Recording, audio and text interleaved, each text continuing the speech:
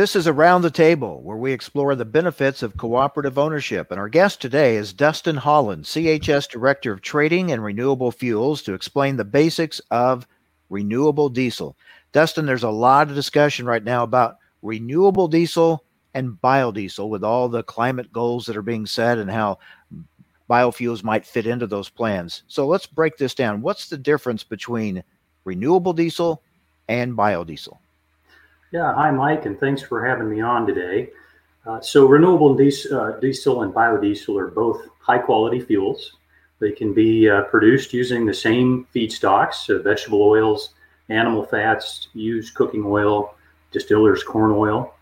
Biodiesel is produced through a process called transesterification, whereas renewable diesel is produced through a hydrotreating process, which is similar to petroleum refineries.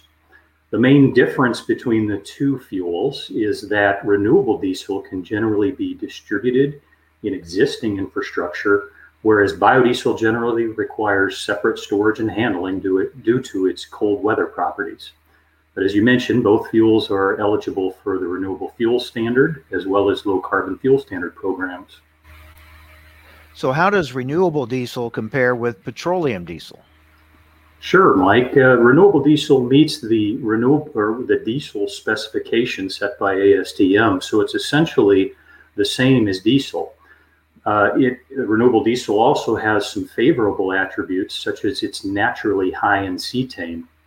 However, renewable diesel is very expensive. Its use is driven by the Renewable Fuel Standard and LCFS programs, as well as a tax credit. So right now there's a lot of buzz around renewable diesel and how it can really fit in to help meeting these climate goals. How difficult would it be to introduce renewable diesel into our energy supply?